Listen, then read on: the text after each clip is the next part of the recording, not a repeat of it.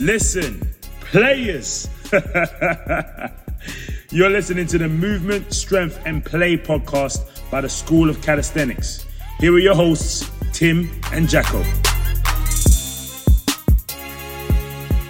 This week on the podcast, we're going to talk about one of the subjects, or something that Jacko and I are very passionate about, which is probably what people like best about the School of Calisthenics. We often get people getting in touch with us, getting the feedback saying, I love how you guys take a playful approach with your training. So this week is going to be another little short soundbite, kind of drop a few little bits of ideas into your ears so you can maybe implement them into your training. We're going to keep it succinct, but we are talking all about one of our favorite subjects of calisthenics and probably the reason why we got hooked on it in the first place, and that is play. When you said what people most love about calisthenics, I was thinking, oh, what, we're talking about banter and haircuts?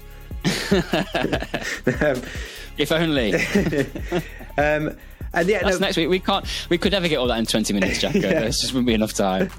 And well, one of the other things we love is moving better and trying to help people to move better and moving better ourselves. And that's why we've got this 6-week mobility course that starts on the 29th of September. Places are limited and they're booking up fast. So there's only, I think as this will go out, there's only maybe like a week or so left.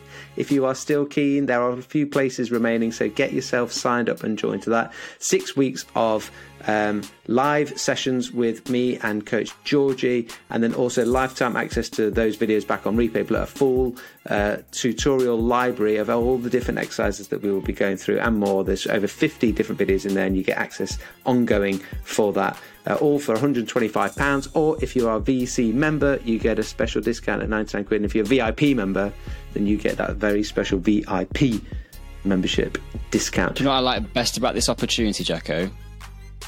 Accountability.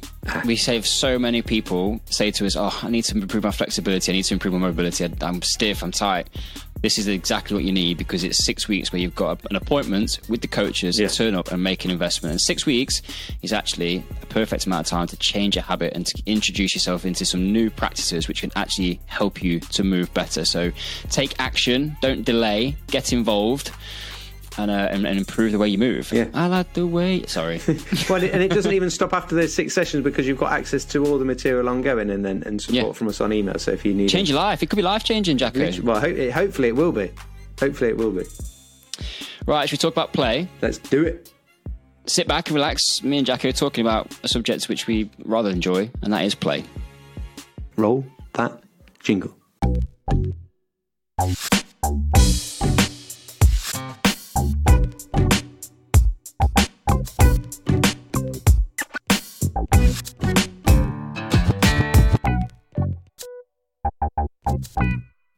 So play, as Tim said, is probably one of the things that people like the most about School of Calisthenics, as well as what we personally liked the most about calisthenics when we were starting. And I know when we first started, literally, and some people have heard this before, like we had people in, like no one else, the context of like when we started in trying a bit of calisthenics ourselves in 2014, like no one in the gym was doing calisthenics. There was no space for it. So we were like in amongst all the machines or whatever.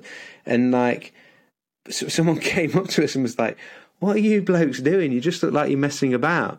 Well, he actually swore, but, and we were like, just laughing, just being like, yeah, to be fair, that we sort of are. Like, that is how it started for us. And I know for me, it was, I'd finished playing rugby and got back to being able to train after recovering from my head injury, and was like bored of normal training super quick.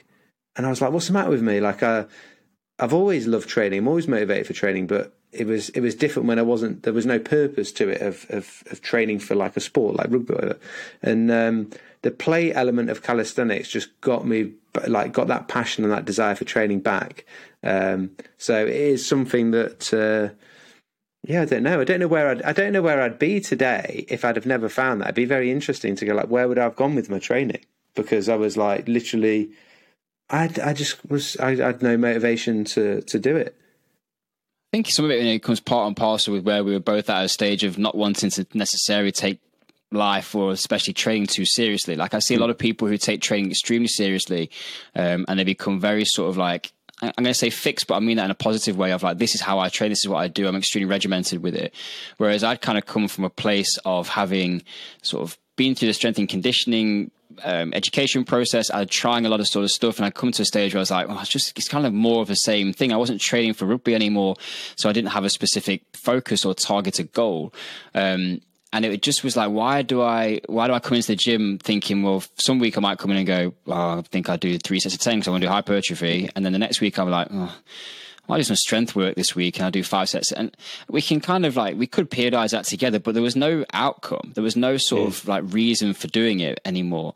I wasn't really bothered about bodybuilding. So it just became it became boring, if I'm honest. And I think that's one thing where we see a lot of people, I kind of observe the current fitness environment where training has become a little bit stagnant. It's become set around kind of rigid patterns and socially acceptable norms of going into the gym and this is how we behave when we're in the gym, and these are the sorts of movements that I can do without being laughed at. And I think almost play in the early days very much became the point of training. It was to explore and to be curious and to see what I could do. And when you get that first taste of playing and having a laugh and kind of going, crikey, I can't do that. But then a few minutes later, you see that progression and improvement. And I think play is very much is very much directed or connected to skill development. We're trying to learn to move in a new way. And that's what we know about play when we see it in children, and it's explorative by nature. And I kind of bring that a little bit into strength work, and you've definitely brought it into the mobility side of things. But it started out of just trying to learn more about what you could potentially do with your body. And I think that the playful, for me, the major takeaway that I want people to hear from this is that apart from play being extremely good for us as a species, as people and humans, and what it does for the brain and what it does for our sense of connection with others, there's some beautiful stuff on that you can read about in a book by Stuart Brown called Play, interestingly, by the name. We've written some blogs about it, which you can also have a little bit of a read on if you want to check those out. But it's just it's a mindset. And I think it spans from training in one area of my life, but I also feel that when I'm doing knowledge work, if I'm trying to create new content or exploring something within sports science, it's that playful curiosity of, I'm going to go and play with these ideas and see what comes out. And oftentimes I'll come up with something which is probably fairly new, a bit novel. It's got a slightly different take on it, because you've had that courage to be curious. And I think that is something which is, when you double that down with human movement and the benefits that you get from just moving, but then you bring in the mindset of play, I think it becomes really powerful. And I think there's so many people that aren't accessing that possibility or that potential. And we probably had it when we were playing sport. That sport was play to a degree, even though there's rules within it. There's still rules within calisthenics of these are things that you kind of need to do if you want to be able to learn to do that new thing. But it's less regimented, it's less rigid, and there's much more freedom for expression. Yeah. And one of the things that leads on a little bit, or carries on a little bit, from those that enjoyed last week's podcast, the strength hack, where we're talking about the things, some key sort of things that are important when we're trying to build strength. This leads on to it from the perspective of play. And when I was making notes for before recording this podcast, I wrote down that play can be a double-edged sword.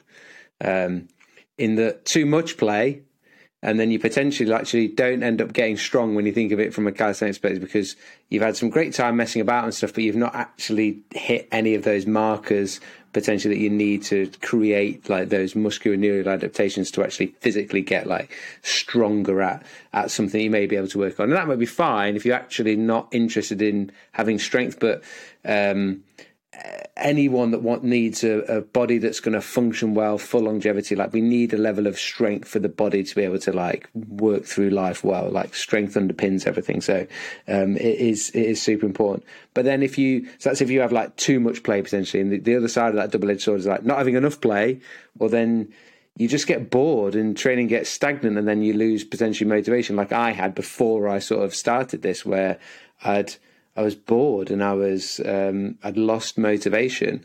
And actually then that was a really good process to go through, because I actually started to learn a bit more about myself. And it was oh, okay, my motivation to train isn't just this random thing that I was just lucky to have been born with, that you're always motivated for training. It's because I liked working towards a specific goal. and that happened to be rugby or a sport at the time. And it's like, well, if that's what the case is, then we just need to find something else that you're excited to go and do. And bringing that play element into it with calisthenics was like, yeah, that was it. So trying to learn how to do a human flag or a handstand or whatever, it was like, cool, yeah, that's me. Like, I've got my motivation back. It wasn't that I'd lost it. I'd just lost the purpose of something to train for, not actually lost the motivation. So there's a bit of we're going a bit deeper now, Tim, aren't we? But there's a bit of like, good, self-learning or learning about oneself, or you know what I mean. There's a better word for that, but you'll come up with it. You know what I mean? Do you know what I think is challenging for people around this subject though? Because we were quite emotional intelligence. Is that about? Is it that type of thing or not? Self-awareness, emotional intelligence. Self-awareness. Yeah.